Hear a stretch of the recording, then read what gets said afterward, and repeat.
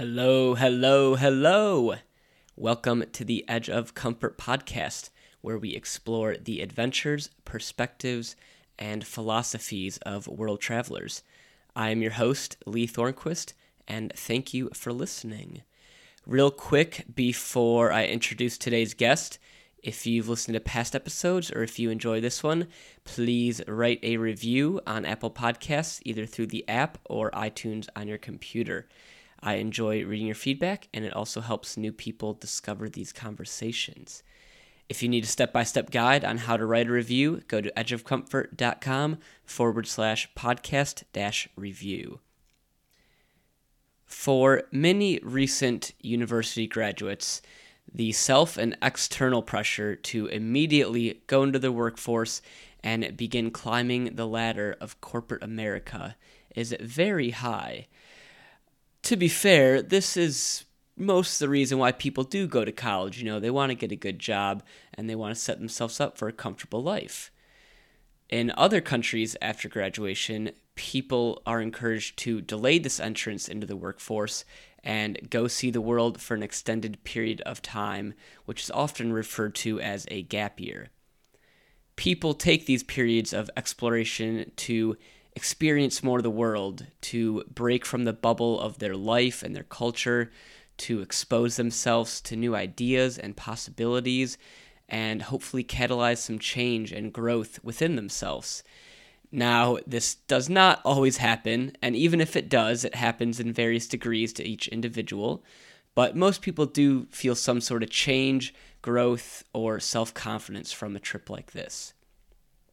My guest today, Erin O'Neill, decided to adopt a variation of the gap year mentality when she moved to China right after graduation for what was supposed to be a 6-month work experience in Shanghai. Now, I say supposed to be because things did not go quite as planned. Erin O'Neill is an enthusiastic digital storyteller and conversationalist with a serious case of wanderlust. By the time she turned 23, she had visited 22 countries on 4 different continents. But perhaps the most life-changing adventure was living alone in China for 6 months.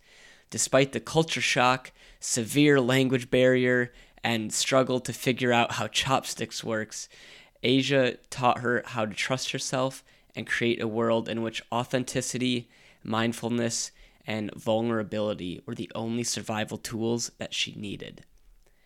Erin has since devoted her time to sharing stories from abroad and life lessons in travel, and is currently finishing writing her first book entitled Gi Ren, which is a written Chinese phrase that encompasses the right people coming into your life with synchronicity to help guide and inspire you. Gi Ren is a narrative devoted to illustrating moments of phenomenal connection and celebrating the lessons learned throughout travel.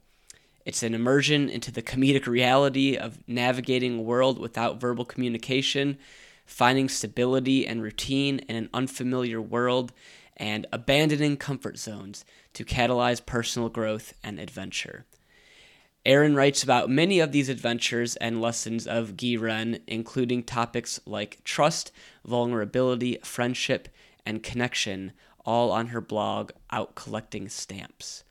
Erin also speaks about her experiences at local libraries near Columbus, Ohio, and gives helpful tips for traveling and navigating life abroad. And she also posts these videos and these speeches up on her website, onmylist.org. Erin's story is one that resonates deeply with me just because I found some similarities in what she discovered in her experiences abroad, and I think it will with many of you as well, even if you haven't done some hardcore international traveling. And I don't want to spoil any more of Erin's roller coaster of a story and the incredible lessons she learned along the way, so let's just get right into it today. You can find full show notes and links to the things we reference at edgeofcomfort.com/EOCP27, and you can also watch our conversation in the video on the blog post or on the Edge of Comfort YouTube page. Make sure to stick around at the end for the question of the episode, and thank you so much to Erin for sharing her story with us. Thank you for listening, and let's go. Good morning. What's all the commotion?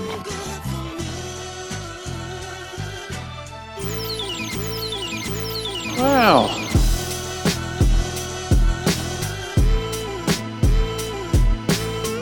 Are bonita fish big? Same, but different. If I can't scuba, then what's this all been about?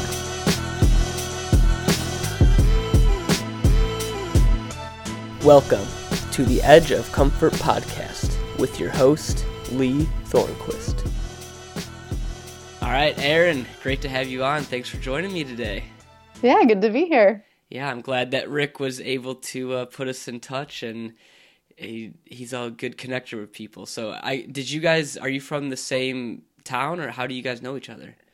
Yeah, we went to the same high school, middle school and high school. So we knew each other through there. I think it was 2 years before me. And our school was quite small, so it was easy to know who was there. Did he ask for advice when he was going to Asia like a year or two ago? No, actually, we just recently reconnected. He had coffee with one of my good friends, and she was telling him about the work that I've been doing, and he realized how much we had in common, so we kind of reconnected after then. So it was a post-trip reconnection, if you will. Ah, okay. Yeah. Well, yeah, I'm really excited to talk with you today and kind of learn more about your story, just from our kind of initial pre-conversation and some of the things that been able to find through your videos and blog posts.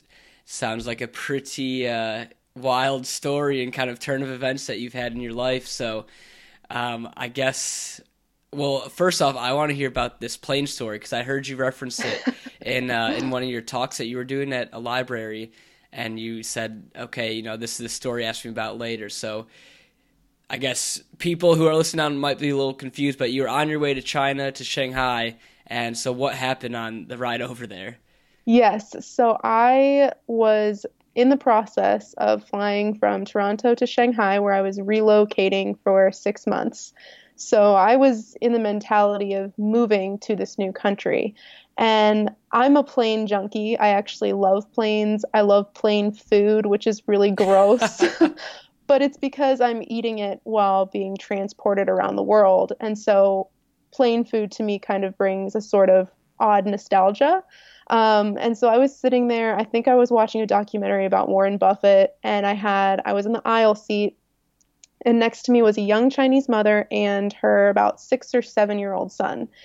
And so we're just kind of getting into the flight. It's an hour and a half, maybe an hour in, and I'm sitting there eating, and she starts laughing really loudly at whatever cartoon she's watching.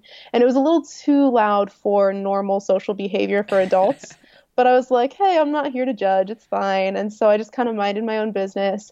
And then all of a sudden I feel this cold set of eyes looking at me. And I kind of glance over, and she's just looking at me, like staring at me as though she's trying to intimidate me, get into my soul. I'm not really sure.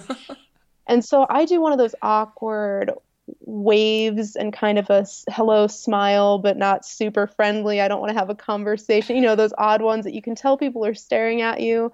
So you just kind of want to acknowledge it and move on with your life. And so I turned to her and kind of gave her a little wave. And then she just kept staring at me. And mind you, when we were ordering our dinner, she didn't know enough English to even say orange juice or rice or chicken. But all of a sudden I hear over my headphones, she's talking to her son in English, talking about how I'm dangerous, I'm going to kill her, I'm going to kill everyone on board. And so her son is looking traumatized, and I take off my earphones and I start looking around the cabin, and everyone is kind of looking at me deer in headlights. And I'm surrounded by native Chinese speakers, so I can't ask anyone what's going on, or if I could, she would know, because apparently she can speak English. And so she points at me, and she turns her head and she looks at me straight in the eyes, and she says, "You're going to kill us. You have to die now." And I panicked, because in all of my international travel experience, I have yet to come into a situation like that. So I get up and I tell the flight attendant that I don't think my seatmate is very stable at the moment. And he walks over, asks her what's going on. She starts throwing food all over the place, telling everyone that I have a giant knife in my bag, that I'm going to kill everyone. And so, of course, all of the flight attendants are like, where are we? What land are we over? Do we need to emergency land? They get out passenger restraints. I'm escorted out of the cabin. They search my bag. I mean, it was this unbelievable film-like experience, and I'm sitting here crying because I'm moving to this foreign country for 6 months, and this is my first experience. So it was definitely a unique trip. I got upgraded to first class, which was wonderful, but it was certainly not the first experience that I wanted going into a 6-month-long solo endeavor of moving to China by myself. So definitely a memorable journey. What happened to the lady, and like after they searched your bag, what did they take her somewhere else, or did she calm down? Did you ever figure out what the hell was going on? I guess it took them 4 hours to subdue her. And I wasn't allowed back in the cabin, but they told me that they were finally able to subdue her. She was escorted off the plane as soon as we landed. I heard murmurs that she's not flying Air Canada ever again. But I mean, I just sat there in shock for the rest of the flight. When they searched my bag, obviously they didn't find anything, because let's be real, if I could get a giant knife in through security in my backpack, it would be more of an achievement than anything. I mean, that would have been really hard to hide. And so they actually ended up pulling out of my backpack a giant Build-A-Bear bunny that I had stuffed in my backpack because my friends sent it with me when I moved. And so they handed this giant stuffed bunny to me, and they were like, "Where are your parents?" And of course, I don't look very old, but I also don't look young. And and you're doing what for 6 months? You're moving by yourself? Are you sure? Because I was just so distraught. So obviously they didn't find anything. She was escorted off, but it was a very, very memorable first trip. Wow, that is an intense welcome into your new home. Not before you even land, too, like in the air, not even there yet, and that happens. Yeah. So was it like? So I guess let's take a step back and help the listeners kind of understand why you're on your way to China, anyways. So can you kind of walk me through again, like? Okay, so I know you first went to China for an internship between years of school, and then decided to move there after. So I guess, could we get some more background information on why you were even heading to China for 6 months in the first place? Yeah, so I had just graduated college, and I had interned with someone in Shanghai the summer of my junior year of college. So it was a 6-week program. But I continued to work for him throughout the school year and continued to edit videos remotely as I finished up my degree, because my degree is in digital media production. And so a lot of the work that I did for him was photo, video, vlog style work. And so I was able to do that remotely as I finished up my degree. And then in February of the year that I graduated, he invited me to come back for a 3 to 6 month term project to continue the work that we had been doing. And so, a lot of questions came into my mind of whether I should stray from that usual path of finding a secure job, starting to climb the ladder, that we all climb, and or do I set that aside and take a short-term project and have to do it all over again in December when I got back? I said China because that's just the kind of adventure that I was looking for and the kind of opportunity that I wanted. And it was a dream job, to be honest, right out of college. And so I was moving to Asia to start that project with him in June of 2017 is when that whole flight debacle happened. So what was going through like your mind when you were looking at this decision? I mean, that's a really big decision. You've gone to school the past 3.5, 4 years to probably kind of get a job and kind of start on that path. So what was your mindset when you were like, I'm going to stray away from that and try something different? I've always been kind of an off the beaten path person when it comes to not wanting to stick to the status quo. I think I fall in to that path in a lot of my life. So, I mean, I did graduate from high school and I went right to college. I didn't take a gap year. I've followed the pattern up until this point. And so to think about straying from that, regardless of how much I knew that this was going to enrich my life, it was hard because all of my friends and family were really excited for this trip, but it also meant that I was going to be a 12, 13-hour time difference. I mean, even talking to my friends and family back home was going to be hard. I had actually just started a brand new relationship, so I left the country 2 months after we started dating, which is a whole other story in of itself. But my primary concern was, how far is this going to set me back in the real world, if you will, of when I return, people aren't going to be looking for someone who hasn't had any real job experience right out of college. They might look at that and go, oh, she was just kind of messing around and not doing anything meaningful or anything that was going to help build the skill sets that the rest of the world is looking for. And I kind of just had to set that aside and go, what my priorities were at that point in time outweighed any worry about my future. We spend so much time thinking what if and planning so far in advance that we don't think about what's right in front of us. And so I think embracing that opportunity to really put myself out there and try something different and follow my passion of travel and human connection and storytelling while getting paid to do it was, I mean, I couldn't think of any reason to say no. When something is right in front of you like that, you take it, you leap. So you do take that leap and you head to China. So initially you knew that it was going to be for a 6-month period. And so you, like, what were your expectations going into this? You'd had the internship, you kind of were familiar with a little bit of China and its culture. And personally, I think it's one of the most opposite places from the U.S. in terms of like cultural norms. So you got a little bit of a taste of that. And so now you're going back for 6 months. Like, what are your expectations, I guess, for this period? Yeah, so the job offer included working equipment. So everything that I needed to do the work was going to be provided for me. Like what equipment? So computer, video cameras, DSLR cameras for photo shoots, mics, all of the necessary equipment that I would need to produce videos and photo content would be there for me, and to edit all of the content. So all of the equipment was going to be provided. And then in that 6-month period, we were going to travel to up to 5 different countries.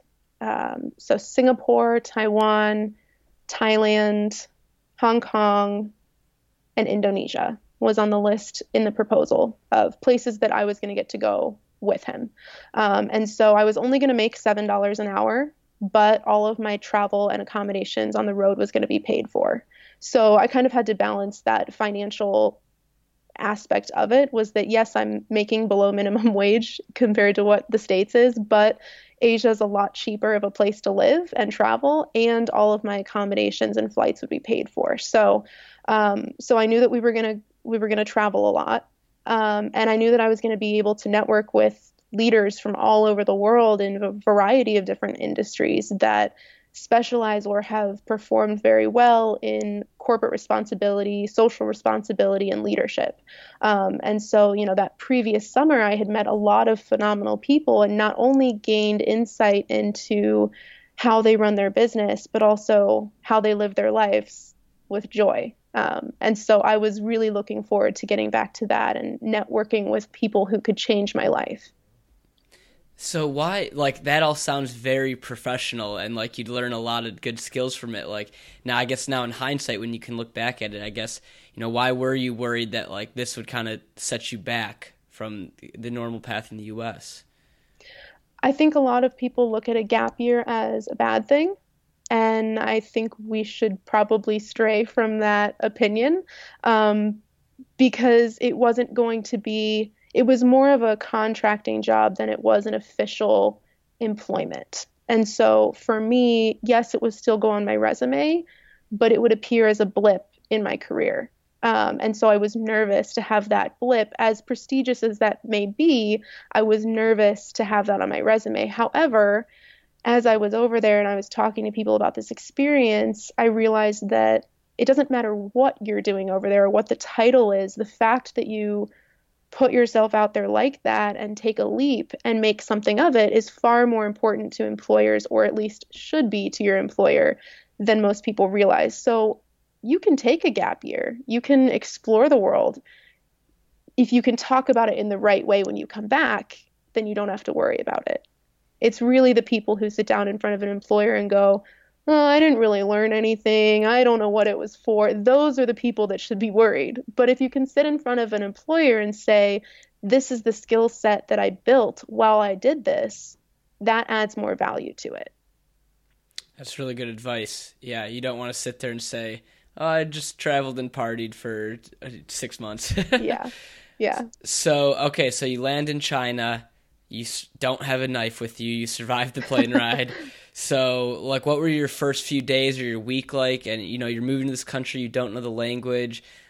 Everything is very different from what you're used to. So, can you walk me through these first few weeks and your work and what was going on? Yeah, so I got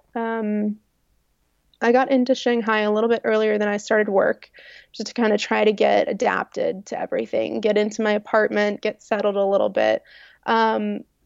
It was a battle to kind of get myself established, because the first time I went was with a school group, right? So all of the check-ins with local police, the cell phone data, all of that was provided for us, and we didn't have to try very hard to use it. So the apartments that we stayed in registered us with the police. Our school provided SIM cards for a certain amount of data.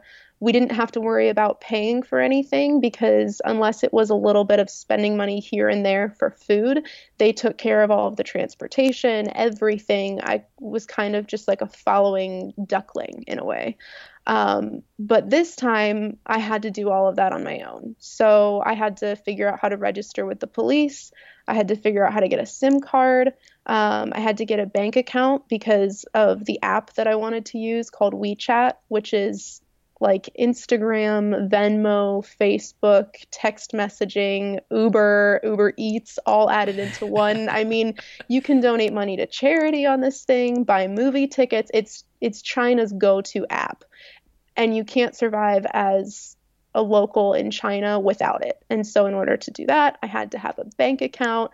And there's a very interesting blog post that I do kind of go through the process of getting that bank account, and having to use Google Translate, and the apostrophe in my name made it a whole headache that it didn't have to be.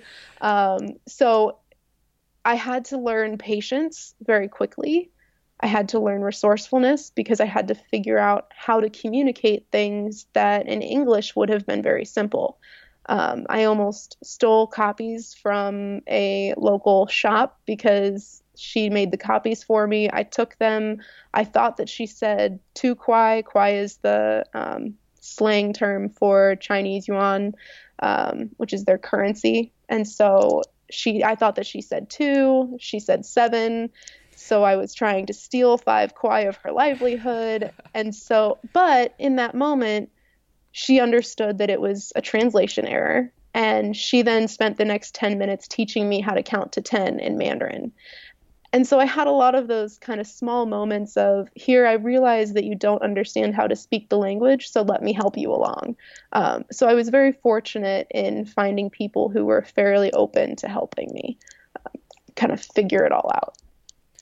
So what really surprised you the most this second time coming back? In terms of getting situated, or about the country in general?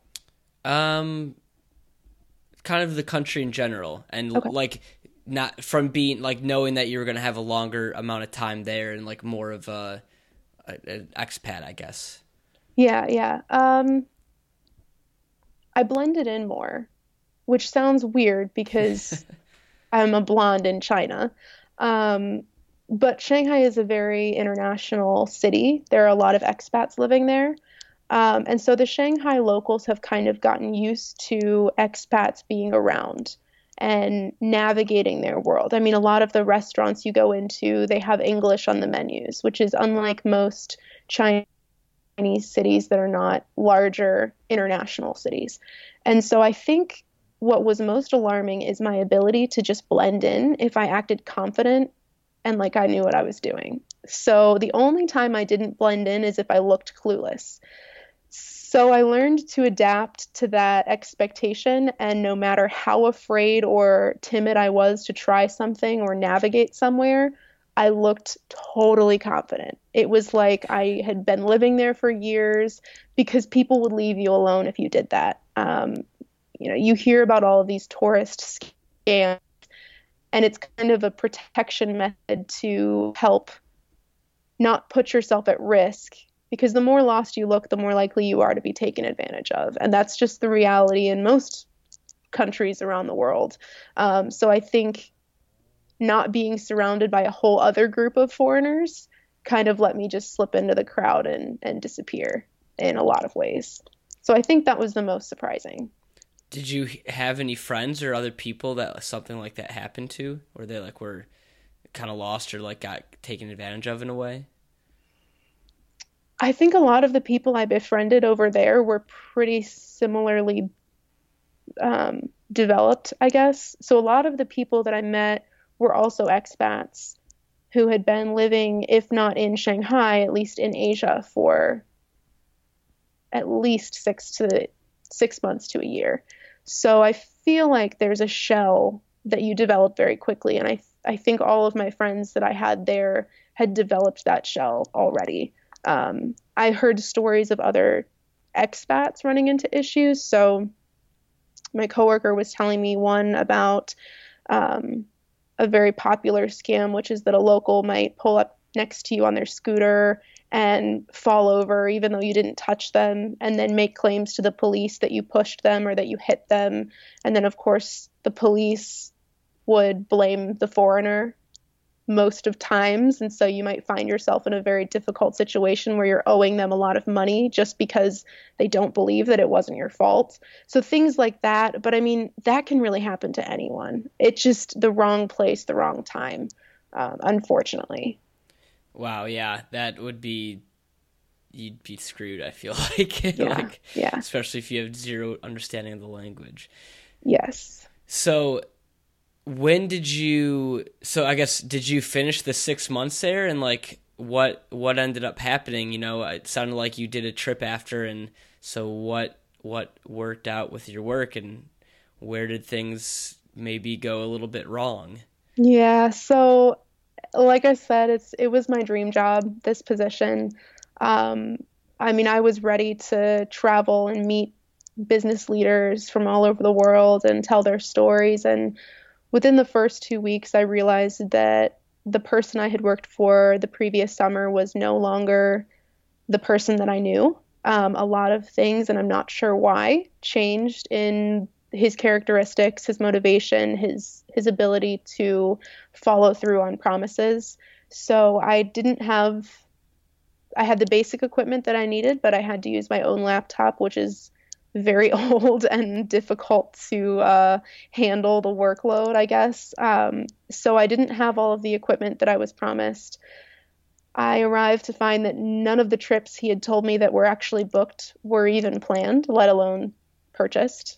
And I frequently found myself in sticky situations as I was the butt of most of his jokes, as he, because I would go to these presentations and film him presenting, film the other panelists. And it was too frequent of an event where I was the butt of his joke, or he would call me a stupid millennial in front of the rest of the room and criticize my life choices, even though there was no grounds for that kind of commentary. I was told during this position that I could easily be replaced by not just one, but two Chinese workers for the same price of $7 an hour. So do the math, $3.50 an hour is nothing. But I was frequently told that I could be replaced. The work wasn't fulfilling. I wasn't having the conversations that I thought I would. And like I said, none of the travel was planned. I had to beg to leave the country just so that my visa could be reset. My paychecks were often late and missing money. And it was just a very negative work environment. It was extremely heartbreaking and frustrating and emotional because I was so excited to produce amazing work for someone who I could no longer trust. And so I kept fighting through it, and I tried to become a little bit more level-headed. I tried to strategize my mindset and think, okay, maybe I'm just looking at this wrong. But everyone in that office told me he couldn't be trusted. Everyone told me that I needed to be careful. I mean, these are his own employees saying things to make me believe that I had made the wrong choice. And so it came to the point where I had to decide whether or not I was going to continue, because ultimately I was waking up in a foreign country full of opportunity, depressed and angry every single day. And that just wasn't who I was, and that wasn't what I wanted out of the experience. So unfortunately, it did not work out. About 2.5, 3 months into the position, I quit.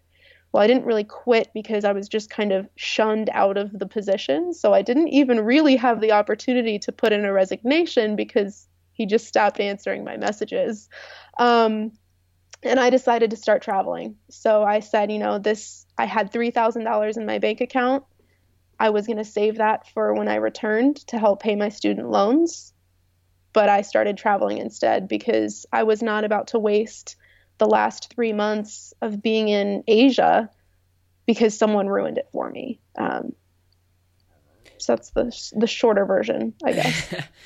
Were there like any warning signs that you can think of, like that you maybe overlooked when you were in your internship or like in the first week or so that like that seems pretty crazy that this guy just did a complete 180 and you have a good relationship with him and then suddenly it's just totally different. I should have been more nervous when less than a month before I was supposed to leave the country, my plane ticket hadn't even been bought yet. I had to keep pestering him to actually book the flight to China, which meant that I couldn't file for a visa because in order to apply for a visa, you have to have housing, you have to have a plane ticket. And so I couldn't do any of that without the ticket that he hadn't purchased and that I had to keep asking about. So that really should have been my first warning. And then I consider my second warning to be the lady on the plane. It was like the universe's way of telling me, you need to turn around and go home. But I'm so glad that I didn't. Why is that? Because that experience, while it was one of the worst experiences of my life, because it challenged me emotionally, it challenged me to overcome not only a workplace issue, but also a foreign country issue. I mean, I was alone in China, and suddenly I was facing the reality that if I left my job, I would be completely alone. And so, but what happened after was this phenomenal journey of self-discovery, of reassurance that I can still make something out of nothing, that I can take that $3,000 and have an experience of a lifetime that would not only connect me to the rest of the world, but to myself. So I decided to start traveling with the funds that I wanted to save for student loans. And ultimately, it brought about connections and lessons in my life that I otherwise would not have had. So I want to get into some of those lessons here shortly, but real quick before we do, like what were you saying to your family or your friends back home? 3 months prior, they're like, oh my gosh, Erin's going to China. She's going to do this awesome job. Like, she's like the one person who's doing this crazy thing of our friends. And, you have such, not maybe high expectations, but just, high expectations and like a positive idea around this, and to have that totally be flipped on your head. And then like having to admit that not only to yourself, but to other people, like how did you go about kind of navigating that? Were you just, I'm in a shitty situation, or like what was going through your mind? I cried a lot. I spent probably 2 days in bed trying to figure it all out, my parents were aware of what was going on. My boyfriend was aware of what was going on. And some of my friends back home had, through the grapevine, word of, hey, her job isn't going well. But I had started a blog, and I had quite a following on Facebook. At least, my 200 followers were very near and dear to my heart. And so I knew that eventually it was going to come through that I had failed. And that was what kept ringing through my mind is I failed. And my roommate at the time, her name was Jenny. She's a wonderful person. She sat down with me and she said, I want you to think about 3 things. I want you to think about number 1, is it benefiting you financially? And obviously my answer to that was no. I'm making $7 an hour, but the rest of my paycheck was supposed to come from travel that's just not happening. So she said, okay, is it helping your career? And I said, not really, because none of the that I'm doing, anything that I can put in a demo reel or even talk about with an employer. So it's not really helping me grow my career or my skill sets either. And then she said, okay, 3, do you feel good about what you're doing with your life? And I was like, I feel like crap. So no, I don't. I don't feel like I'm growing. I don't feel like I'm learning. This isn't helping me at all. And so she's like, why are you still there?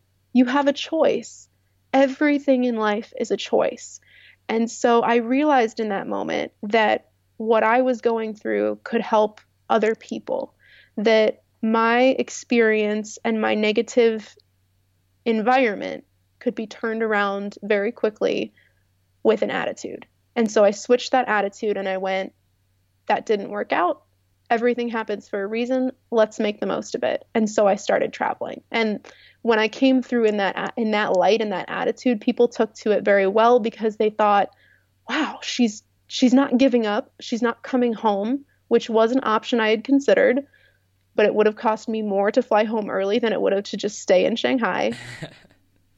And I think we all have these moments where we find ourselves in a situation where we feel trapped and heartbroken. But to turn that around makes you a bigger person, it makes you stronger, and it teaches you about yourself. And I think that once I phrased it that way, it resonated with a lot of people. So what are some ways that you can kind of turn that around, either like in your mind and make that mindset shift of, I have this option, or the actual situation itself, especially when it may not be as so, I don't want to say like black and white, but you were expected to do this, and suddenly that was not even really an option, at least for you anymore. So, yeah, what are some ways that you can kind of make that shift and kind of take the trajectory of your life in a different place?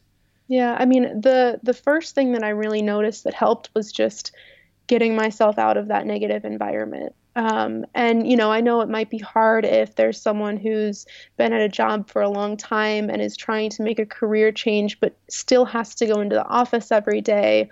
Whereas I simply started working from home in the last, week or 2 before I decided to quit, to just get that negative energy out of my space. I think that was a huge part of it, and to move myself elsewhere. But then, underneath it all, we have to remember that life is yin and yang. It is darkness, it is lightness. Without the pain, we can't know joy. And that's just a truth that everyone has to face in their life. That the pain, the frustration, the anger that you feel is for a purpose. And when you find the joy, the light, the silver lining in that pain, you become a better person. And so it's hard sometimes to find that light when things are just so dark. But it's that light that keeps us going. There's a reason that people fight through the hard times, and it's because they know, even if it doesn't feel like it, that there's a light at the end of the tunnel. And that light at the end of the tunnel for me was traveling and getting out there and meeting people who would change my life. I just didn't know it yet, and I just had to trust that that's what would happen. So was this trip like all glamour and glory then? It sounds like very, you did this trip and nothing was bad again. Like, so what, walk me through some of this trip and some of the places you went and some of the lessons you learned along the way. Yeah, so I did 3 separate trips. I did Western China first. So I took a train from Shanghai to Xi'an, saw the Terracotta Warriors. It was amazing. I took a train out to Lanzhou and then wandered throughout the city for the day to catch an overnight train to Dunhuang. So I had never ridden a train overnight before, didn't know what to expect, but it was quite an experience just kind of going in blindsided, not quite sure what I was even supposed to take with me.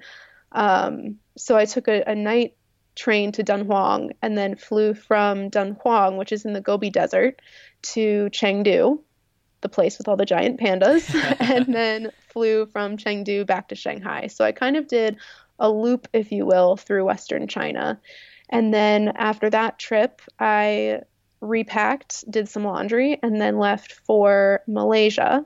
I went to Penang, Malaysia for a while, and then took a train down the coast of Malaysia to Kuala Lumpur, and then from Kuala Lumpur to Singapore, another overnight train, but without sleeper beds. Oh, gosh. And quite a few bugs. So what happened on that one was my ticket said first class, or it said something other than first. It was like high class or something. And so I thought, oh, comfortable seats, pillows, blankets.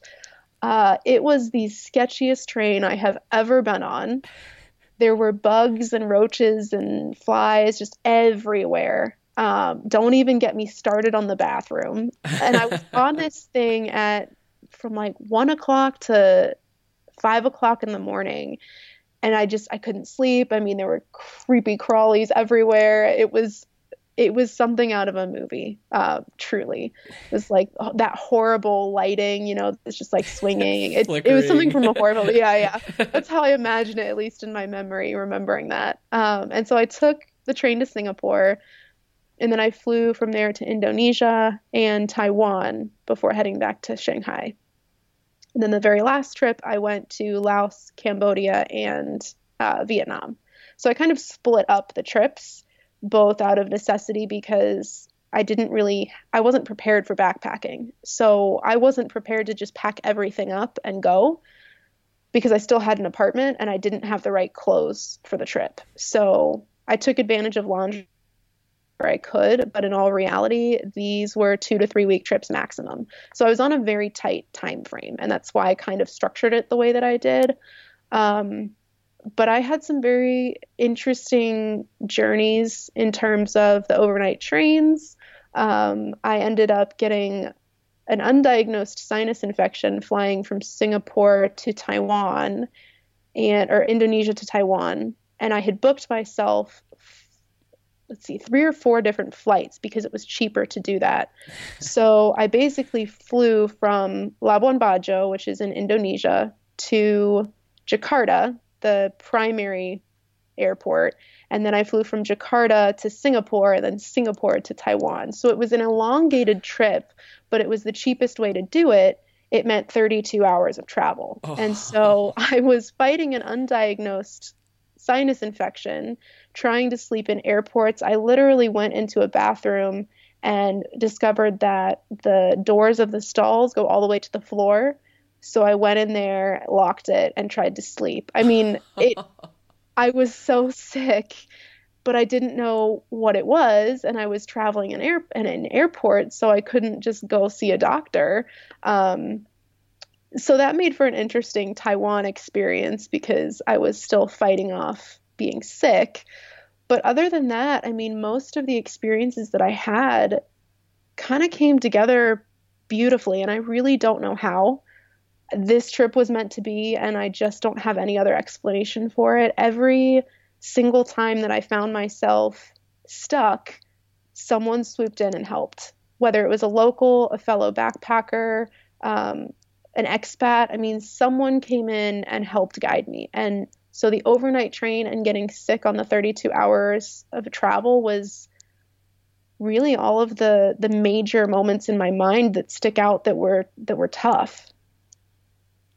So it's interesting, like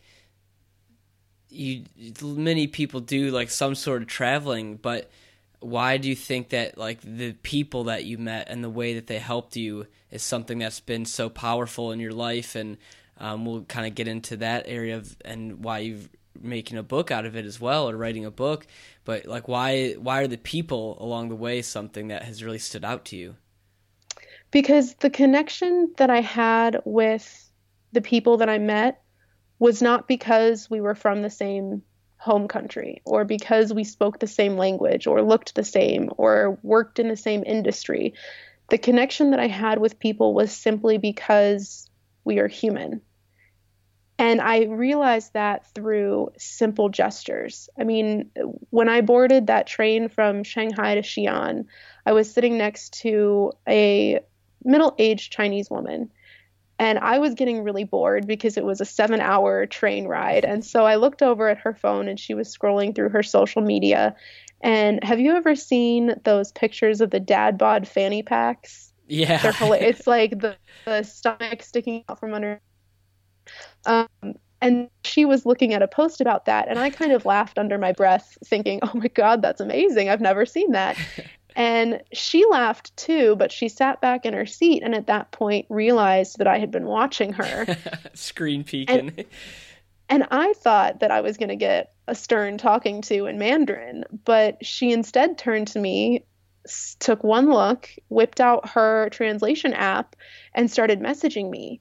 And so we couldn't really speak English to each other, but for the next 5 hours, she tried to feed me food. She tried to invite me to stay with her in her house. She told me about her educational experience and how she was going to Xi'an for a history convention. She told me about her son. She showed me videos of her choir concerts. I mean, it surprises me still to this day that we couldn't communicate because we learned so much about each other.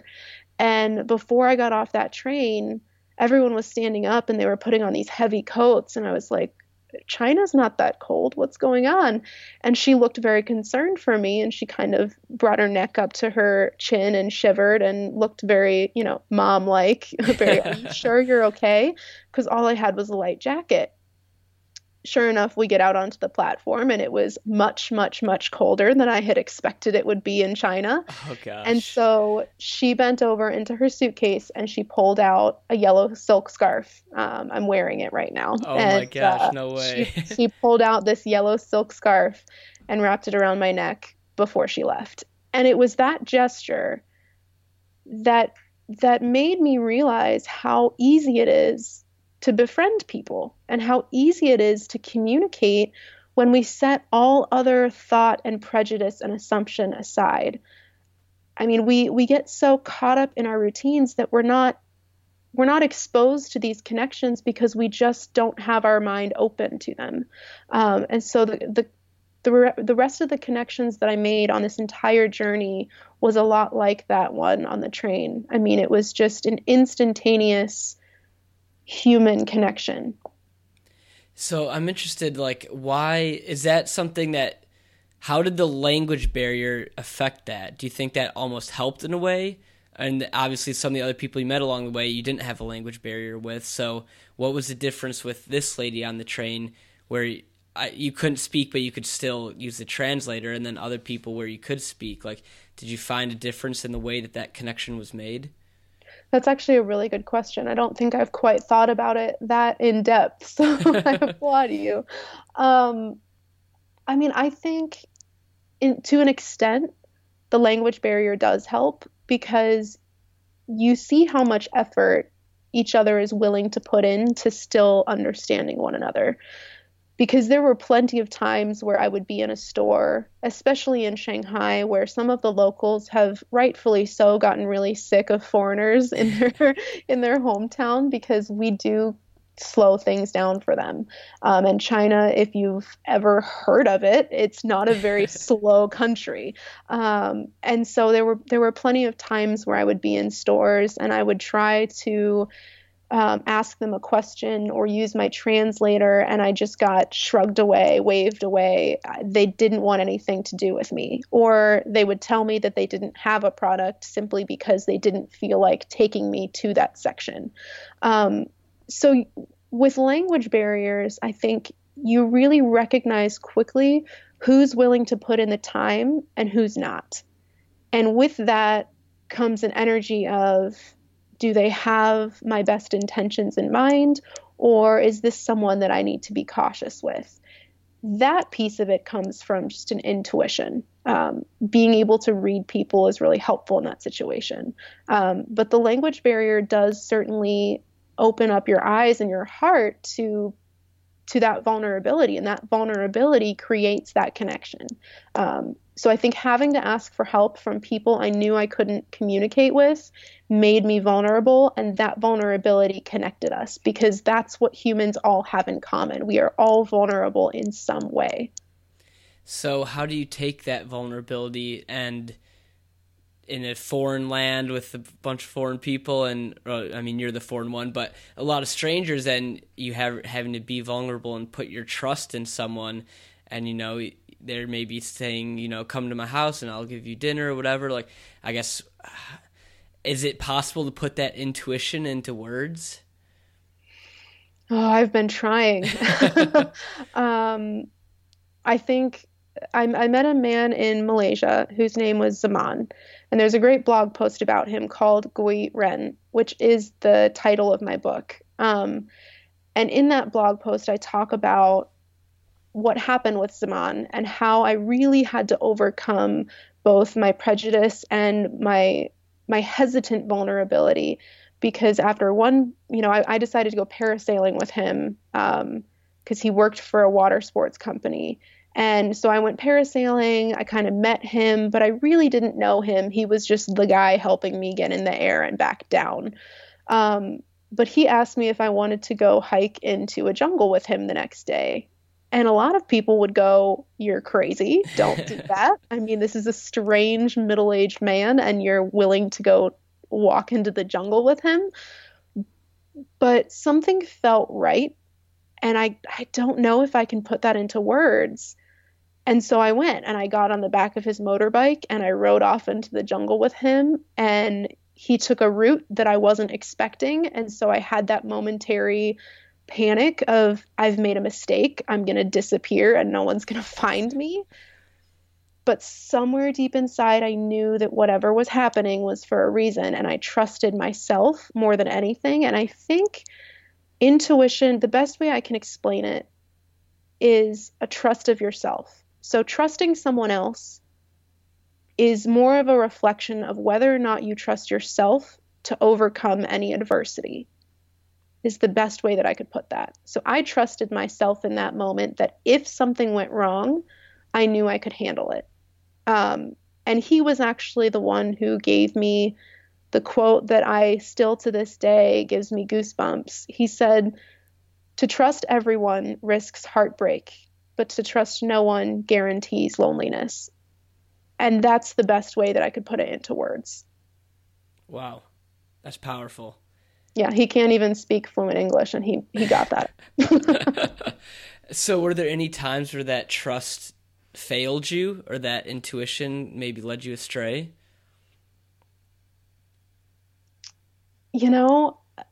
I always feel like there's going to be a moment where my gut was wrong, and I would have to really sit and think hard to find a moment where that was true. Because even with this job that I took, something didn't feel right. The fact that the flights weren't booked didn't feel right. And so even looking back, taking the job for 6 months, my gut knew that something was going on. But the other part of me knew that whatever was going to happen had to. So I don't know. It's an interesting question, because I think in every other circumstance after I quit in Shanghai, my gut was always right. And I did whatever it told me to, and it got me to where I am today. And I know that sounds so corny, but there's just there's an intuition, especially that you build when you travel alone. There were a couple people that I met along the way that I went, it doesn't feel right. I don't really trust you, and I'm not going to put myself out there as much as I would if I had a better reaction. So there were certainly people that I met that the energy right away, I was like, nope, I don't want to associate with you. And I was right about them. For example, there was a group in Siem Reap in Cambodia that they invited us all to go out, and we were set to do a tour of Angkor Wat the next day. And they asked us if we wanted to book a group tour. And something told me, you know what? I don't think I can rely on them. And if we get stuck with a private tour meant for 8 people, that's going to be really expensive for me. And I said, no, thank you. I'm going to book my own tour and I'm going to do it a little bit cheaper. Sure enough, they didn't show up the next day. I mean, they still booked their own tour, but they didn't show up for it. And everyone in the hostel was wondering, where is this group? They had gone out the night before, they went out to party, and they didn't show the next morning for the tour. And so I think listening to yourself and trusting yourself is really important, especially when it comes to your safety and your finances. I mean, that would have been a huge dent in my finances. Yeah. So that is interesting. I think traveling is a very, very good way to do that. And you put that into words very well. Like, that's something I've been trying to explain or think about. So I thank you for putting that into very understandable context. But, like, I guess since returning from traveling, is that something that you, because of traveling, you've been able to build up? Or, like, before traveling, did you feel like you had that strong of a sense or connection with yourself? Like, are there other ways to kind of develop that? I think it just has to do with reaching outside of your comfort zone. And this is part of the reason that I want to write this book and that I want to work with students. I'm currently going into some of the local schools and trying to run workshops or do presentations about this kind of experience, because you don't have to book a plane ticket to learn what I've learned. And I think that's the biggest takeaway that I want people to have from Erin, from my book, is that it's not something you have to travel for. It's just a matter of breaking your daily routine and putting yourself in an uncomfortable situation where you have to be vulnerable, where you have to ask for help. Humans, we don't like to be wrong. We don't like to be vulnerable. We don't like to have to ask for help. But in all reality, that's what makes us stronger, and that's what builds that intuition. So I think vulnerability is that huge piece of it. If we're not vulnerable, we don't connect with people and we don't learn how to read people. I mean, if you shut yourself down all the time, how would you have that experience and build that knowledge to do the right thing? I think I had plenty of instances where my gut wasn't right growing up. Travel, I think, exaggerated that experience for me, certainly. But I definitely had relationships and friendships in the past where I was wrong and I had to learn the hard way. And, you know, as much as parents want to protect their kids, your kids are going to have to learn the hard way for that to really come clear and just feel the intuition when something comes up. So what do you do in situations where those are conflicting in a way? Like when you booking this ticket to China, it's something within you kind of felt like it was wrong, but obviously in another sense you felt like it was right. I guess, how do you handle some conflicting messages that you or your mind or your body's telling you? I think that's where the trust comes in. So, you know, if I decide to trust you as a person, it's not me giving you my life and saying, if you ruin it, you have to fix it. It's me saying, I give you my life and my trust because I trust myself to handle it if you mess it up. And I think it goes for everything else in our life. I took that risk to fly to China and move myself to China, despite it feeling a little bit wrong, because I knew that if something didn't work out, I could figure it out.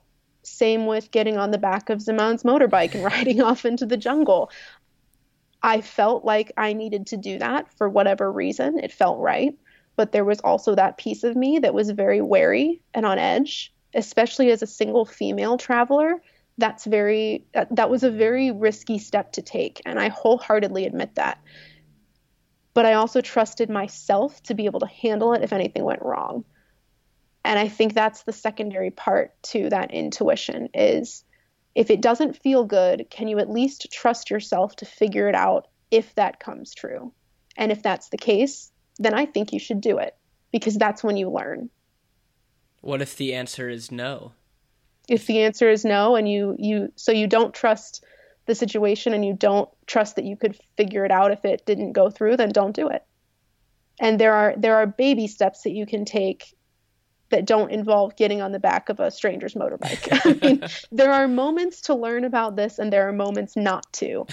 And if you don't trust the situation and you don't trust yourself, do something smaller or less riskier so that you don't find yourself in trouble. And I think it really comes down to knowing yourself. And the best way to do that is to make yourself uncomfortable, to try things that you're not familiar with, not dangerous things. Don't go skydiving for the first time without help, but do something that's not in your comfort zone so that you can learn how you handle situations like that. So what are some ways that you did that either on your trip or since you've returned home? Good question. I'm trying to think of an example of when I got home. That's probably the more difficult one, right? Yeah, it is. It is because we're so built into our routines. I mean, I think starting to tell this story was a big step for me because I was afraid of the reactions, and I'm not quite sure why, but I was afraid of feeling like a fraud, feeling like people were going to take my story and think, oh, she just hated her job, or oh, she was just a whiny millennial, because that was kind of wired into my brain before I even returned, is that I was just being a nuisance, is what I was told repeatedly while I was over there. And so part of me was afraid to tell this story because of the reactions that I might get. But ultimately, I decided to start speaking up because there was so much more that could go right than could go wrong. There was so much more that I could do with it that would be positive and let the haters just fade away. So I think you weigh pros and cons when you decide whether to put yourself out there. I've always been an actress. I've always been on stage in some way, singing. I've been a performer my entire life. Dance, you name it, I was probably doing it. And so, but to step on stage at the library in Upper Arlington last fall was very uncomfortable for me. And it was because I was always telling someone else's story. I wasn't ever telling my own. I was telling someone else's choreography. I was acting through someone else. I was, reciting a poem of someone else's work. But to step on a stage and start to tell my own story made me really uncomfortable.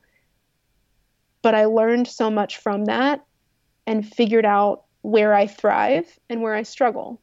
There are places that I've learned to adapt, learned to compensate. And that all came from taking that step and saying, I feel like I have to do this and I'm not sure why, but let's do it. And what's the worst that could happen? I never get invited back. That's fine.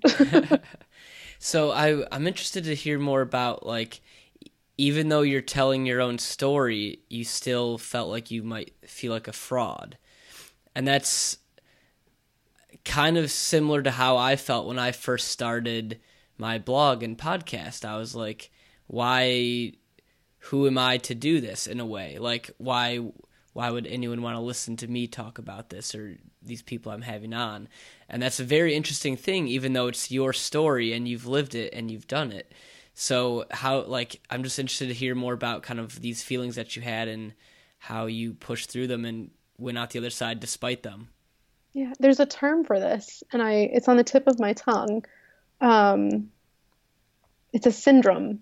It's imposter syndrome. There we go. Imposter syndrome is kind of this fear of, who am I to tell this story? Why would I think that anyone would listen to it? And I really started to overcome that because I told people in small quantities. So going out to dinner with a friend, I started telling them about it. I wrote about it on my blog and posted it on Facebook. And all of a sudden, the reactions that started to come through, I realized how powerful it was for other people. And for me, it was like, oh, it's just another part of my life. I mean, it was an experience. It was cool. That's awesome. Let's move on and continue the next chapter. But as I talked to people about this and I watched people's reactions in these library meetings or not really meetings, library presentations, I saw their faces change. And it was like we connected not because of the story that I was telling, but because of the emotion that it evoked. And I started to realize how impactful it was for other people around me. And that's always been my ultimate goal, is to make the world a better place, one person, one conversation at a time. And I realized that that was happening. And so as much as I was afraid that people wouldn't take me seriously, the more I kept talking and the more I kept introducing my story, the more I realized that it was working, that people were listening. They wanted more. And that's actually how this book came about. I mean, it started as a joke because I posted a blog post on Facebook. And by that point, I had started to get a following of people I didn't know, which was a huge ego boost because I thought it was just going to be my mom reading my blog post. Someone I didn't know commented, "If you wrote a book, I would read it." And at first I was like, okay, sure. You're just saying that. It's a compliment. Thanks. But then more people started responding, and I thought, maybe they're right. And it was on that overnight train to Singapore that I opened my laptop, I started writing, and all of a sudden, Gui Ren came to life, and it just flowed out of me. I am terrified of writing a book. I'm terrified of talking about this story because of the way that people might make assumptions. But that fear is what's keeping me going, because I want to prove it to everyone that I can do this. And most of all, to prove it to myself that this is a story worth telling, because underneath all of the doubt and fear, I know that this is a story worth telling. So you got this idea while you were still kind of in the moment, in the traveling. Mm-hmm. And so where did it go from there? You get this idea on the train, and we should probably explain what Gui Ren means as well. Oh, yes, probably. But let's do that now then, because we've mentioned it a few times. So what is Gui Ren? And so if anyone's wondering, it's spelled Gui space Ren, at least the English spelling. So what is the Gui Ren? So I was in Singapore, and I was talking to a friend, and I was telling her about how all of these people had come into my life randomly to help guide me, and how incredible it was that despite language barriers and cultural differences, and despite me looking like a straight up tourist, they wanted to bring me into their life and wanted to talk to me. And I was asking her if she'd ever experienced that, or if this was completely unique to what I was doing. And she taught me the phrase Gui Ren. She said, this is what you're experiencing. So it's a written Chinese phrase that essentially means the right people coming into your life with synchronicity to help guide and inspire you. So the example that she gave me was, if a friend was battling with an illness for a really long time and all the doctors, all the tests, nothing worked. And then all of a sudden, this random woman from work gives you a connection to someone who cures you. She was your Gui Ren. She was your savior, if you will, or your helping spirit, whatever your religion or spiritual belief might be. She was that. They are that guiding principle in your life. And so all of the people that I met really identified in that way. And so that's why I decided to use that as the title, because there is no other summary of my journey than Gui Ren. It just makes sense. And to anyone who does speak Mandarin, I am not pronouncing it correctly with the tones because I do not speak Mandarin. So I can't grasp the tones quite as much as I would like to. So I've kind of Americanized it, if you will. But it's not very frequently a spoken phrase. It's written. And so I'm using the pinyin, the English letters, as the book title. Okay. And the subtext to that is extraordinary stories of ordinary people, because I believe that that's, focusing on the stories of all of these ordinary people who just wanted to help me out along the way, was truly extraordinary. So how is the book set up, I guess? Is it by chapter, and each chapter is a different person? Like, I don't know at what stage of the writing you are in it, but like how, I guess, is it structured? Yeah, it's essentially structured by the people. So each chapter is a new place, which is a new person. So if there was, I think in Malaysia, there was three people. So I did divide those chapters up just because there was so much rich content. But each chapter is essentially a new person, because it's about the people. Did you have to get any like approval from these people to write about them? I don't. That might be a dumb question since it's just like your experience. But did you have to get any approvals or written like things you can talk about? I don't know if that's a dumb question. It's not a dumb question. It's a very good question because I am sharing other people's stories on their behalf. And I did quite a bit of research into, where is that line of can I tell this story? So essentially what I can do, there are a couple people simply because of the nature of their work that I would want to run it by them and just make sure that they're okay with this. But if they're not, I change the name, and that makes it acceptable, because I would not want to damage anyone's reputation by sharing this story. And even the person with whom I was working, I never share his name, I never share the company, because I do believe that while that anger was very real, I'm no longer angry now, and I don't want to create or start a war simply because of that fury. And so I think the important thing to know about this book in general is that what the stories that are in it are authentic. They are real. They are factual.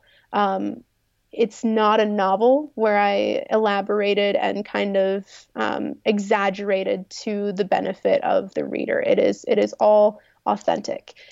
And in that, there are difficult topics. There are difficult moments that were trying for me. But in that, I wouldn't want to make someone else's life miserable simply by sharing my own authentic story, because that's not the purpose of this book. The purpose of this book is to teach lessons in decision making and finding positivity and turning your life around and finding those connections.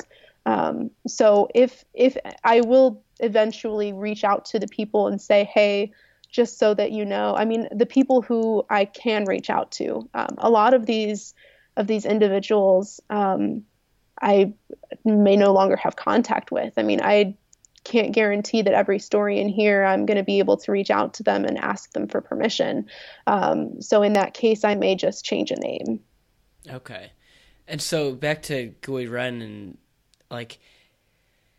do you feel like that's something you can influence in a way? Is it just totally out of your control and kind of like a universal workings of the workings of the universe that is kind of going to work in your favor? Is that something that you felt like by being this way or doing this, I'm more likely to have these? I'm more open to these things happening for me. Vulnerability. That's the only way that you can do it. Open-mindedness and vulnerability. That's really the key factor in having these moments, simply because you recognize that it's happening. So like I said earlier, we get trapped in our routines. It closes our minds. And so many people think of being open-minded as liberal or being open to conversation about hard topics or, not being stubborn. But open-mindedness is also practicing visibility and seeing these moments arise in your life and acknowledging that this could be something impactful for you. And a lot of us don't have that because we got so stuck in our routines. And so I think being open-minded and recognizing all of these minor interactions as potential life-changing relationships, but then also making yourself vulnerable in having that conversation and starting that relationship with authenticity. I'm currently working at a fitness facility, and even the people that I meet there, some of them have changed my life. They're my closest friends, all because I asked how their experience was going at the club. I wouldn't have had that kind of awareness, though, had it not been for all of the people that I met in Gui Ren. So how can the average person maybe listening to this working 9 to 5, and during the week maybe hour commute to and from work, comes back, makes dinner, does a workout and something else before bed. Most people are in this routine of life and working, and nothing wrong with that, but that's just kind of the normal life of society. So how do you not break out of that, but like break out of that from in your mind while still living that, if that's something you actually want to live? First thing would be to put down the phone. We all are in the habits of walking and texting, or standing in line for the grocery store and scrolling through Facebook. I mean, people are even on their phones before a movie starts in the theater, on Broadway. I mean, we are constantly turning to our phone for interaction with the rest of the world. Let me tell you, human connection does not happen through technology. It happens when you put technology down.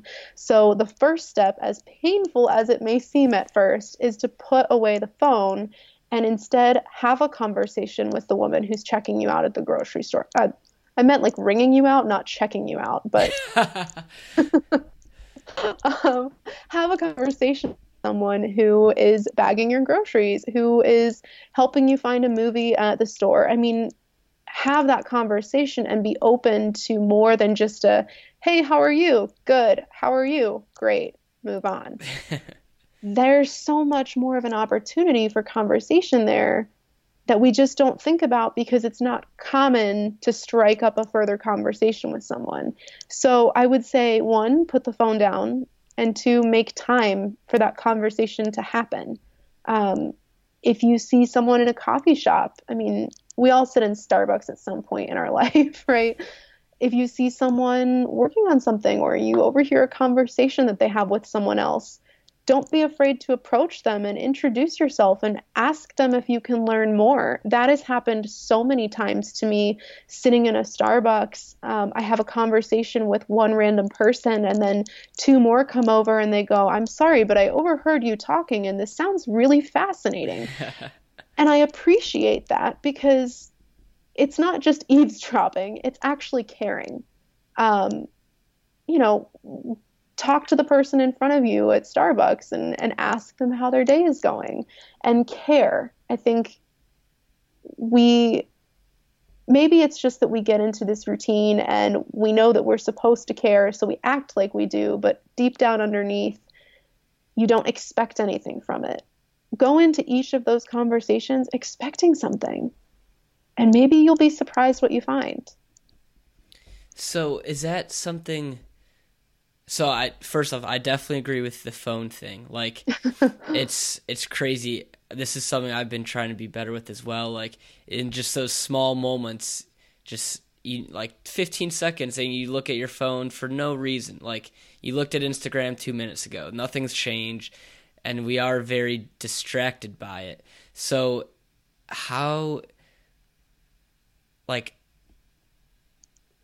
at a point in history, these didn't exist not that long ago. 20 years ago, we didn't have these distraction. And obviously that's before our time and before we were our age and could think about this stuff. So, like, has this always been an issue? Have phones just accelerated this issue or brought it, like, much more to our attention? Or is this something that, like, has kind of been around for a while and it just always takes a conscious effort? I think it always takes a conscious effort because, I mean, if you think about it, even going back before phones, we always had some kind of distraction. However, we also live in a time and age where we don't go next door and ask if we can borrow a cup of sugar. That's just not the world that we live in anymore. We hide behind a screen of some kind to help filter people through our life. And that's kind of one of the things that I'm trying to do and bring into some of the high schools in the area is how to avoid that screen and separate yourself from it and really connect. So I think it's always been a problem. And I don't yet know if anyone's found a working solution. This is the kind of thought that keeps me awake at night. But I think making a conscious effort and desiring to have that connection is really the underlying cause of what I experienced and what I'm hoping that other people will experience, or at least be open to after reading Gui Ren. I guess I would ask listeners to think about a moment when a stranger came into your life and you had a really great interaction or a conversation. Think about how it made you feel. I'm sure it was not a negative feeling. I mean, you leave feeling more confident, more authentic. You leave feeling like you've given a piece of yourself to someone and it grew into something bigger than yourself. That feeling is why we should do it. And unfortunately, kids growing up with technology right now are not getting that at a very young stage. I hate to see when parents go out to dinner and they set their kids up with an iPad. I mean, oh my gosh. It doesn't create the desire for that to happen, because the first desire is to check out, and we need to check back in. And in order to do that, we have to recognize how it feels to check in, because then it becomes addicting and you want to connect with everyone. And that's kind of what I've experienced since coming back, is because I'm open to this, because I put my phone down, and granted, I'm still horrible at laying in bed and just scrolling mindlessly through social media. I will not pretend that I'm perfect. But because I've been more aware and desiring this feeling, I find it far more frequently, because now that's what keeps me going. These conversations not only keep me authentic with myself and with the rest of the world, they help me write my book. They help me develop content for the things that I'm passionate about, because each conversation I collect and tell a new story. And that's incredible. It's an incredible feeling that we all have access to. We just have to experience it once to know how phenomenal it is. And I do think that that's something that everyone desires.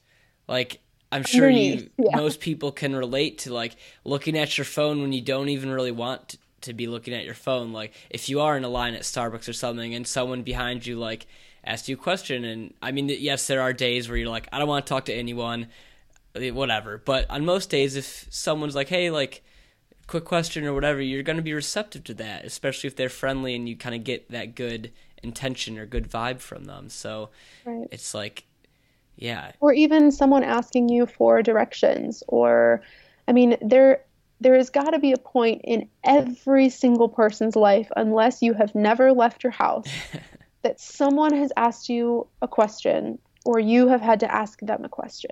So even, earlier today, I was trying to find a building, and I pulled up next to a guy who was unloading Coca-Cola for a local business. And I asked him where the address was, and we just kind of had a banter back and forth that it wasn't anything meaningful, but it left us both feeling, at least I can assume, it left us both in a better mood, because it was funny, it was comical, it was raw, it was, hey, I got to ask you for help, I'm sorry, and he couldn't help me at all. But it was a great interaction, because I expected either to get help or to be real with someone. And that's a great feeling, when you are completely authentic in what you want, what you need, what your story is. The rest follows suit.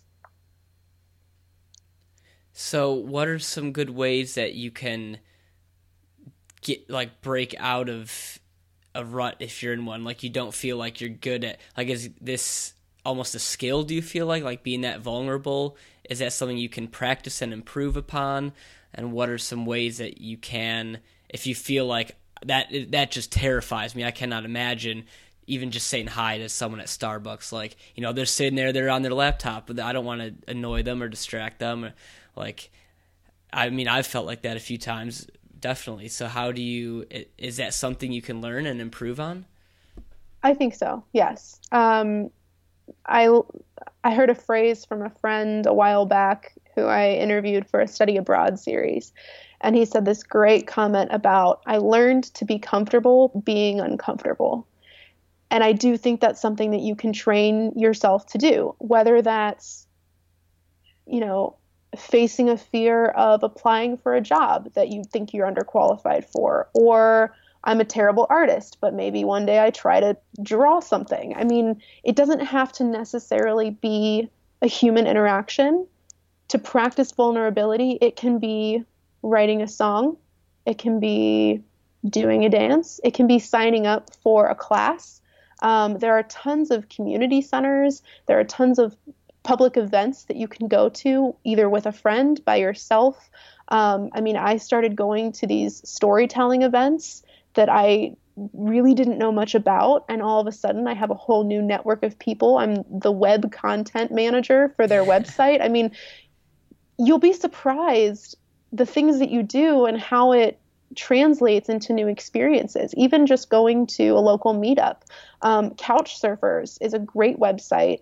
I used that while I was traveling through Europe on a study abroad program, and I met some awesome people because I found an event that was, hey, pay $10, come over to our house, we'll cook you a local meal and have a conversation about life.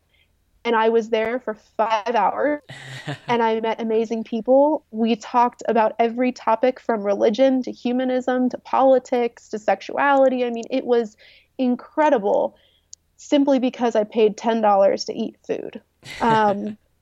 So you can find these opportunities, and my goal is to kind of build a kind of consulting, if you will, to try to help people identify places and things that they can do to practice that vulnerability and being uncomfortable. I mean, it can be as simple as trying a new grocery store. Seriously, that's all it takes. I mean, it's just a matter of stepping out of your routine. Go to a different grocery store, order something different at a coffee shop, try those little things, make yourself uncomfortable, take a very small but calculated risk, and then start building. And with time, you'll be able to grow trust in yourself and trust in the people around you. And so in one of your speaker series, you talked about trust a lot and vulnerability, and there were a few other words up on the screen that I forget what all of them were, but like, how do these all play in together, and like, what's the importance of building them up in conjunction with each other, and like, what happens if you're not good at one, or if one's kind of removed from your life?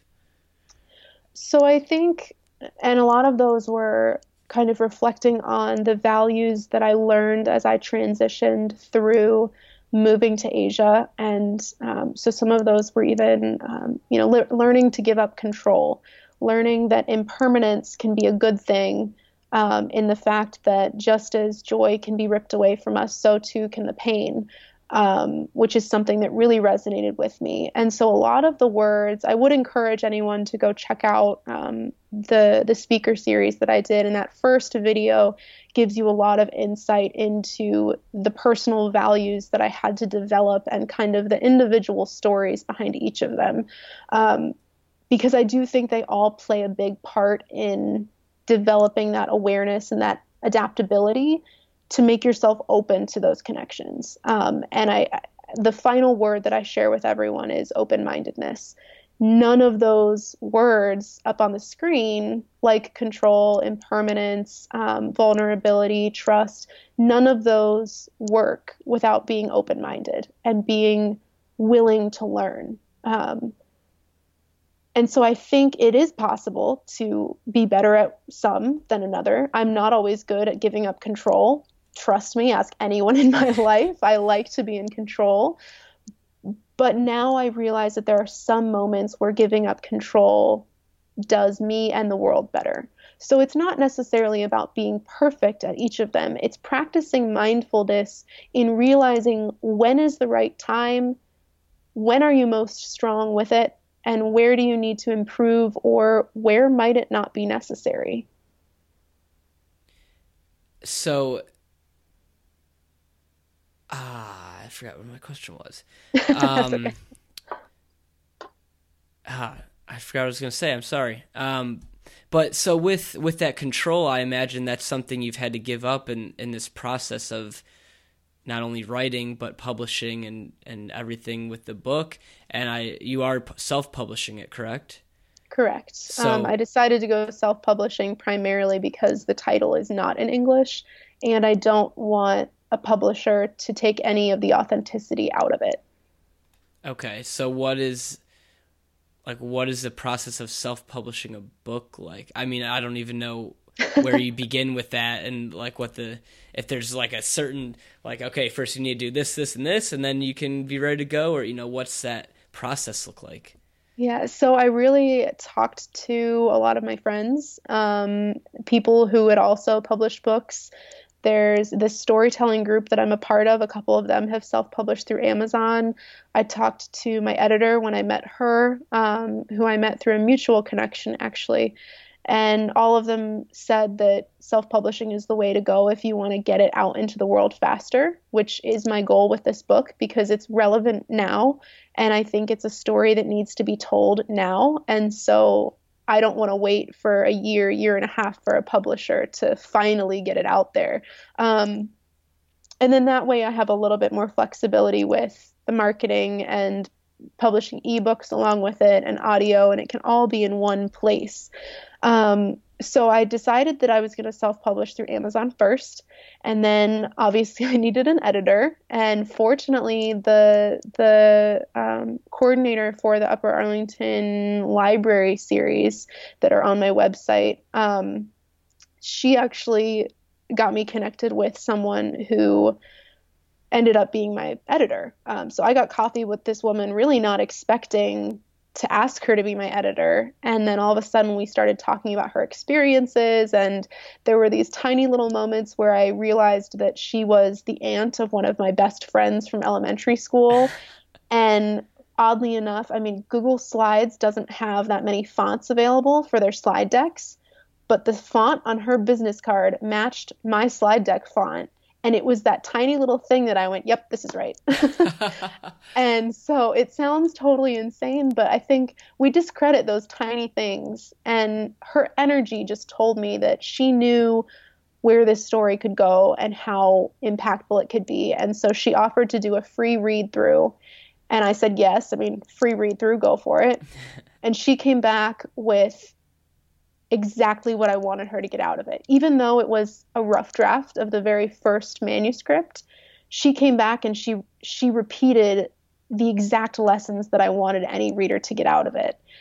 She called it the Eat, Pray, Love for millennials. And it just, like, I'm on cloud nine and I will be on cloud nine until after it's published. That she got it. She knew me. She knew the content. And so I said, this is my editor. I didn't interview any other editors. I didn't have them read my stuff. It just felt right. It was that intuition. So I'm going to self-publish through Amazon. My goal is by the end of the summer. And in the meantime, I'm just working with her and writing away. So it's really not that complicated in all reality, depending on how many editing processes you want to go through.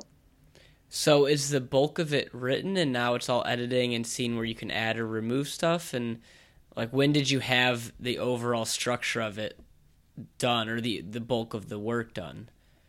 I would say I finished a bulk of the work probably the end of 2018, but then I submitted the first manuscript mid-January, I believe.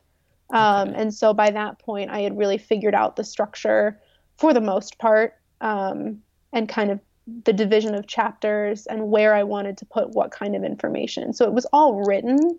It just wasn't organized the way that a book should be. My editor said, you have a phenomenal writing style. It's conversational. It's relatable. The lessons that you have to teach others are phenomenal, but you have no freaking idea how to write a book. And I was like, well, that's very true. I've never done this before. And so that was a scary moment for me too, because no one wants to be critiqued. No one wants their work not belittled, but torn apart. But I know that she has my best intentions in mind and the book's best intentions in mind. And so I had to kind of do a self-check and step back from my defensive self and instead be open to learning about how this process works, because I've never written a book before. This is a whole new area for me. And so I have to place my trust in her to know what's right. what would a success look like for you with the whole book? Oh, geez. I mean, people reading it, that would be fantastic. I mean, I've told everyone since day one, I'm not doing this to become a bestseller. I'm doing this to change lives. I truly believe that the stories and the connections and the lessons in this book can change someone's life by helping them see something in a new perspective. So, a lot of Brene Brown's work has done that for me. She's kind of one of my inspirations. Elizabeth Gilbert, who wrote Eat, Pray, Love, was certainly an encouragement to tell this kind of story, because I realized that it could be done and it could be meaningful and impactful. And so I want people to walk away feeling like Gui Ren enlightened something in them or awoke something in their personality that helps them to become a better person and to keep that train rolling. Even if one person reads this book, but they teach the lessons to 5, I will be happy with it. That's awesome. I would really like to read it when it does come out. I'm excited. I mean, just even from like your blog post, I can tell you're a good writer. Like as your editor said, like it flows well, and it just, yeah, that's definitely not an easy thing to do. And so yeah, I'm excited to check it out. And so one other thing I wanted to bring up, I think it was a quote from one of your blogs. I want to make sure I find it. It was about kind of about fear, and this might have been from an Instagram post, actually. You said the funny thing about fear is that it's more reflective of our insecurities than it is logical reason. And I really like that, and I was hoping you could maybe explain that a little bit more. Yeah, so that was one of my recent posts. It just kind of hit me one day. I realized that the reason I was afraid of confrontation was because there was a part of me that doubted my self-worth. And so recognizing your fears as a reflection of your own insecurities can help you overcome those.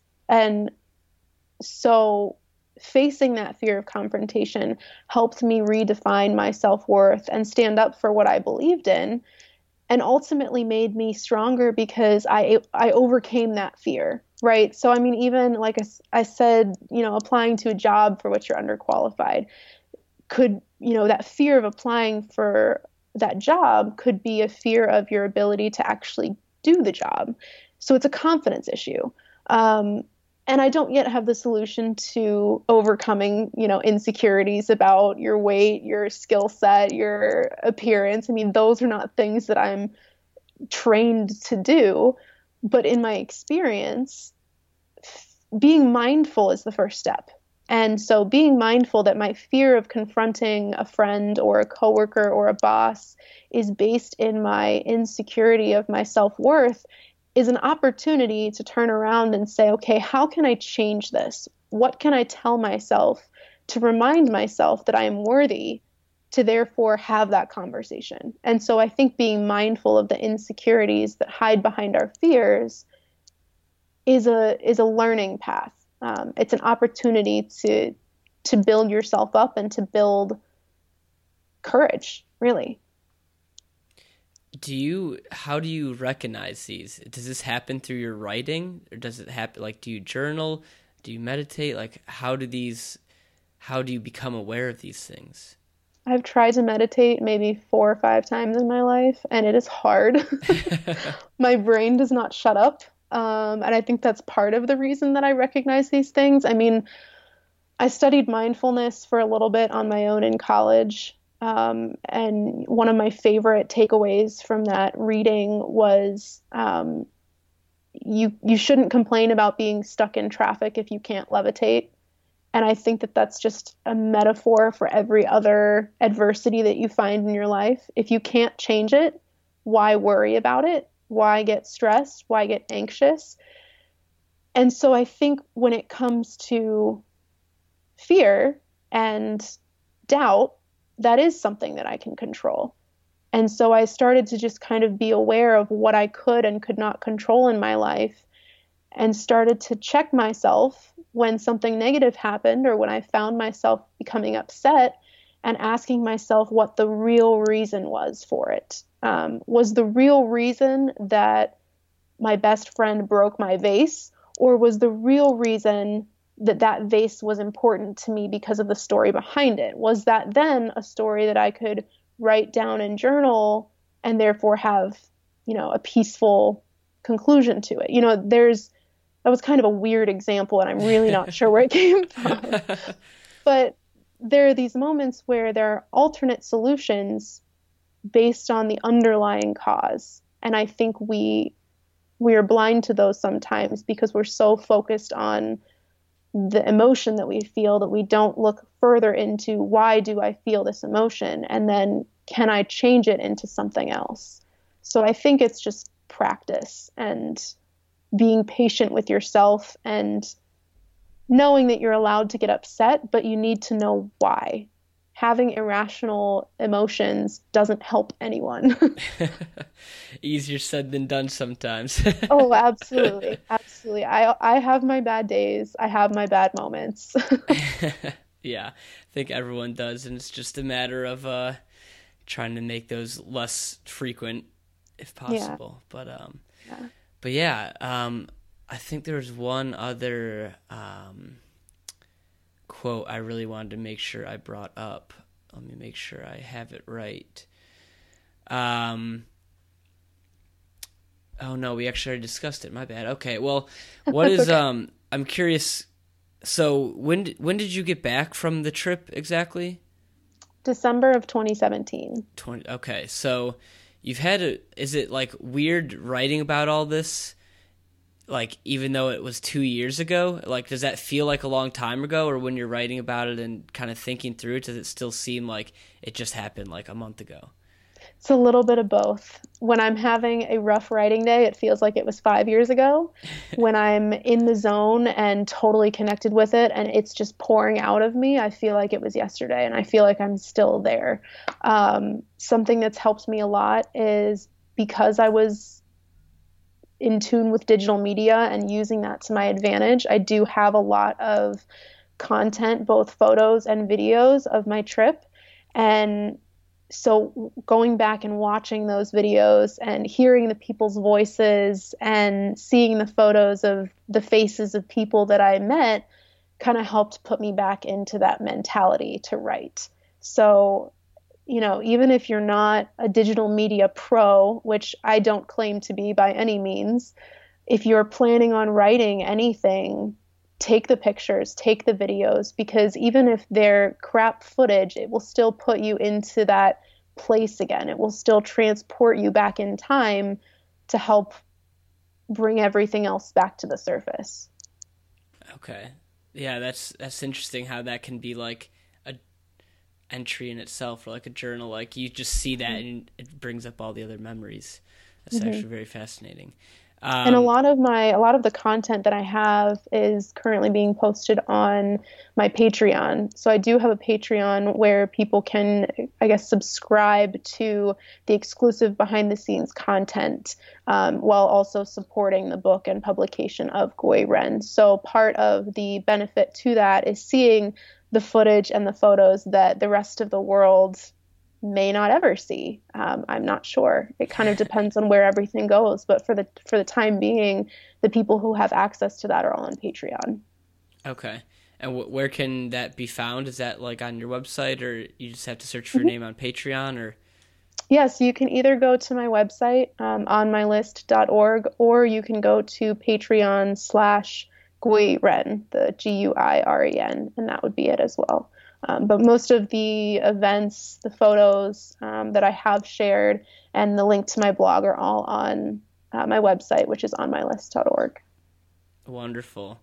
And so are you still doing some speaker series? Like, I know that's obviously you kind of need to be in Ohio, or you're in Columbus, right? Correct. Yeah, so you kind of need to be in Columbus if you want to see those. But, like, I guess what's on the docket for you between now and the publishing of Run? I've got two series coming up well, not really series, two presentations in May. at some of the local libraries here. So at the Westerville and the Grandview Library here in Columbus. So those are both listed on my website. And in the other spare time, I am doing a couple presentations for local schools, whether that's through an event that they're already hosting or doing something special for me. I'm kind of coordinating those as well. So got some exciting stuff coming up in Columbus. My goal is to eventually get connected around the country and travel out to places. So if you are listening to this and you are outside of Columbus area and you're interested in doing a workshop or hosting a session about Goi Ren and what it means to me and to the rest of the world, I am certainly not closed-minded to traveling throughout the country. So definitely open to some plane trips here and there. Wonderful. Hopefully you won't get accused of having a knife on board. Yeah, that's definitely the most interesting flight. Yeah, hopefully that does never beat like that is. Yes, I'll let that be the top of the stories for now. Oh, that's awesome. Well, I think that's kind of a good place to wrap up, but is there anything that like we haven't discussed or I didn't ask that you would really like to bring up or make sure people understand before we leave our listeners? I mean, if I could leave with anything, it would just be the ability to find the confidence in yourself to tell your story and to listen to others. We all have our social media accounts. We tell our stories the way that we want to there, but to take a moment and really reflect in the authenticity with which you tell your own story and then allowing other people the space to tell theirs. I think that alone is a very powerful message and can help you connect with people you otherwise wouldn't have really had a conversation with. So I think I would challenge you to reflect on the authenticity with which you live your life and share that with someone this week. Talk to someone you don't normally talk to. Make yourself uncomfortable and be okay with it. Wonderful. Love it. And where are the best places for people to reach out to if they want to say hello or ask a question or find out when the book comes out?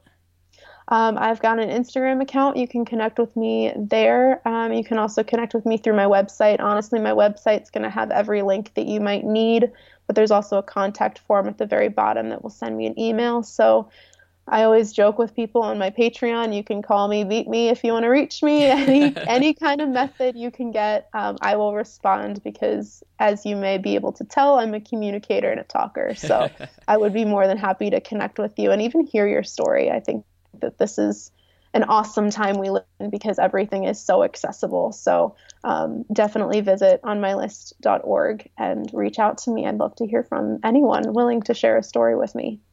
Awesome. One of the many perks of technology, even though there are a few cons as well. Yes. Wonderful. Well, thank you so much. This has been awesome, and I'm really looking forward to reading your book when it comes out and kind of learning more, and I hope the rest of the process goes smoothly and able to get it out when you hope. So really thank you for talking with all of us and sharing your story. So appreciate Thank that. you. You've asked me questions today that no one else has, so I really appreciate that as well. That's a win then. That's I awesome. know that's difficult. So every conversation has a power. Yep. Awesome. Well, thank you so much. And thank you everyone for listening. And until next time.